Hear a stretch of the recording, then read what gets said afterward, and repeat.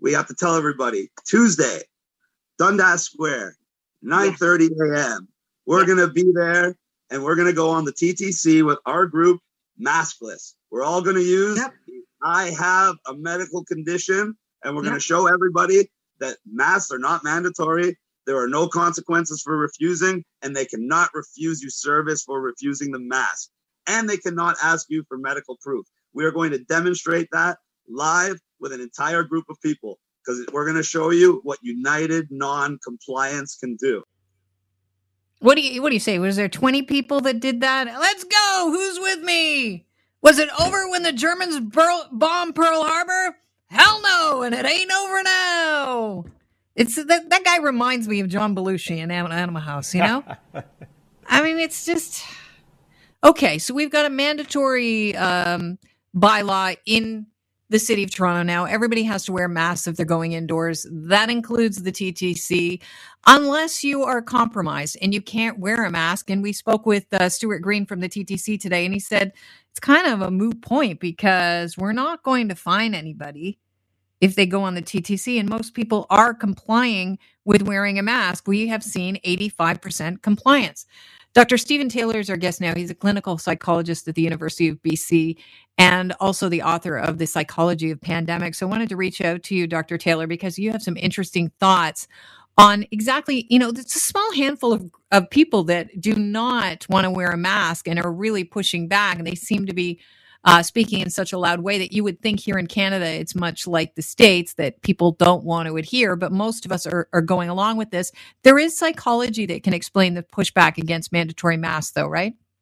Oh, yeah, exactly. By the way, it was the Japanese that bombed Pearl Harbor, not the Germans.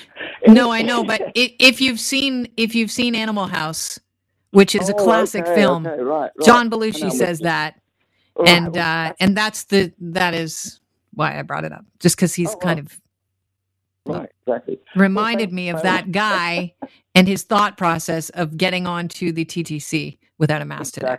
Exactly. Well, getting back to your question, which is a really good one, what we're seeing today is what happened during the Spanish flu in 1919. The same thing. A vocal minority of people back then stood up in San Francisco, it turned out, and said, we're not going to wear masks because, A, we don't think they work, B, we think the whole thing's blown out of proportion, and C, this is a violation of our civil liberties.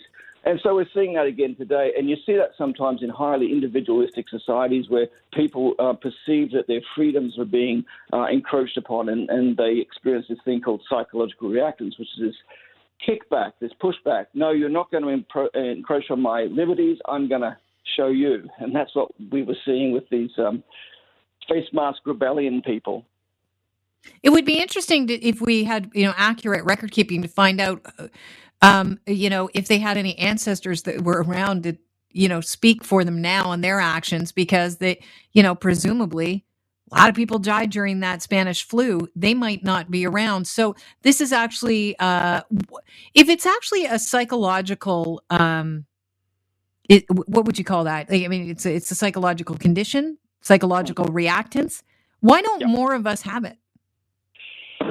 People vary in the extent to which they feel threatened about their freedoms and respond with this reactance. And some people, in fact, most people will look at the situation and balance things up and say, well, it's a better safe than sorry approach. I'm giving up some of my freedoms, but what I'm buying in place of that is a sense of safety. So I wear a mask so I don't have to go on a ventilator, for example. So most people reason along those lines, but some people, for various kinds of reasons that are poorly understood, have this intense, strong sense that they need to protect their freedoms and rights. So when it comes to convincing the public that masks are necessary, you think we dropped the ball early days. Can you describe how, why you think that we dropped the ball early days and how we could have convinced more people that they should be wearing masks? Yeah, I should preface that by saying, hindsight's always 20/20. It's easy to criticize health authorities for not doing things in the past, and we should acknowledge that. However, that said, I think a better approach to this pandemic would have been proactive instead of reactive. That is, to anticipate likely problems. And there were and are two likely problems. One is the non-adherence to mask wearing, and second, vaccination refusal. And so we need to be proactive with both. With regard to the masks, it would have been helpful if the health authorities had been consistent in their recommendations. You probably recall that early on we were all being told you don't need to wear a mask, don't wear masks, save the masks for the healthcare workers. And suddenly there's been a flip-flop where the health authorities are all saying now you better wear a mask. So there was that, and that undermines public confidence. The other approach, to avoid this psychological reactance problem, I think what you need to do is stay away from mandating masks. Don't have that conversation with people because that's going to backfire. Instead, educate people about how wearing a mask is doing something for their community, that they're helping out people who have, say, compromised immune systems and so forth. So just like you get up on your balcony at 7 p.m. and applaud the healthcare workers, you can do your bit for your community by wearing a mask. So I think that message is likely to be way more effective than any attempts to make mask wearing compulsory. Well, here we are in the biggest city in Canada, Toronto, and they have made mandatory mask wearing a bylaw. However, they say they're not going to enforce it. So they're going to enforce it through education. So they are actually trying to, I guess, follow what you're suggesting. One of the things that you point out, because you've written a book, The Psychology of Pandemics, and you've studied the 1918 influenza pandemic quite, in depth. You were talking about the difference between COVID and the influenza pandemic, and the fact that, one of the reasons why we don't, or some people don't want to wear masks could be because it's kind of invisible to them, COVID-19, in a way that the pandemic, the influenza pandemic of 1918 wasn't. Can you elaborate on that? Yeah, sure thing. Back then in 1918, 1919, the sight of coffins and corpses was a daily sight. Corpses being stacked up in the day rooms in houses, cemeteries where they were unable to bury the dead because there were just too many coffins, a shortage of coffins. So even though they didn't have social media back then and there weren't these graphic images being televised around the globe, there was that everyday immediacy of death. You saw death everywhere. Here we're not seeing that so much. Sure, we see some images on television or the internet, but in our personal lives, the pandemic is kind of hidden. The sick and the dying are sequestered into hospitals where we don't see them.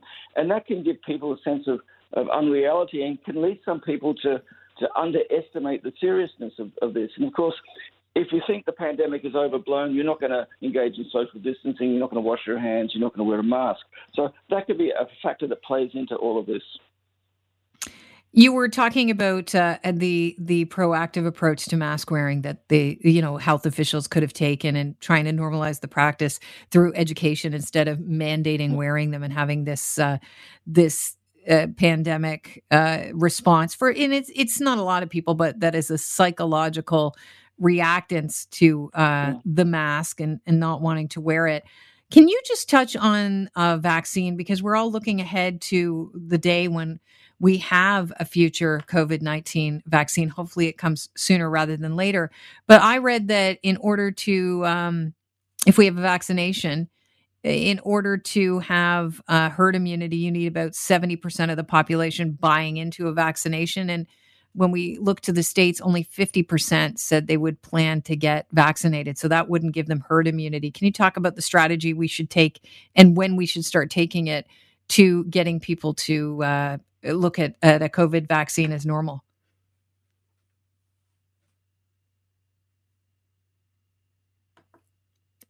Oh, did he disappear? Rats, how did we lose him? Chris, you trying to get him back? I'm calling him back, yeah. I think Chris is trying to get him back. All right, I'm going to have to re-ask that question, but I think it is an interesting question, because if 70% of Americans, and this stat came out last week, I remember thinking, oh, wow, kidding, 70% need to take the vaccine for herd immunity. And if only 50% of Americans are willing to buy in, that means there won't be herd immunity there. I know we're a little bit, we have fewer anti-vaxxers here in Canada, but I wanted to ask you this. If we were to start a message about vaccines, is that a good idea? I think that's a great idea. Vaccination hesitancy is a long-standing problem. We've got influenza season coming up soon too, in which conceivably if there's a vaccine against the coronavirus, people might need to get two vaccines, seasonal flu and the coronavirus. And so if vaccination hesitancy for the flu is a problem, it's going to be a big problem for COVID-19. And, it's interesting, the reasons people don't want to get vaccinated for the coronavirus are similar to seasonal flu. They mistrust of the benefits, worry that it's a profit-making venture by big pharma and things like that. The thing that's going to make getting vaccinated against the coronavirus challenging is that it's an unknown virus. And so there's a lot more unknowns about the vaccine, and some people are going to worry a great deal about that and decline to get vaccinated. So it is a potentially big problem that we should address early on. Yeah, and the earlier the better, because it's sort of like the mask approach. If you try and normalize it as soon as possible, more people will buy in and feel like they're not being forced. They feel like they're doing the right thing, and it was their decision to do the right thing. It normalizes it, correct? Exactly. And public education is hugely important. The public need to trust the government about this. If they perceive that producing a vaccine has been a rushed process, they're going to worry, maybe they were cutting corners, maybe this thing isn't safe. So, clear, consistent, transparent communication about the process of developing vaccines is hugely important. Dr. Taylor, I want to thank you for your time, and thanks for coming back on the show after we lost you there. You have yourself a fantastic afternoon. Thanks a lot, Kelly. You too. Cheers. That's Dr. Stephen Taylor, clinical psychologist at the University of British Columbia and the author of Psychology of Pandemics. Also needs to watch Animal House ASAP.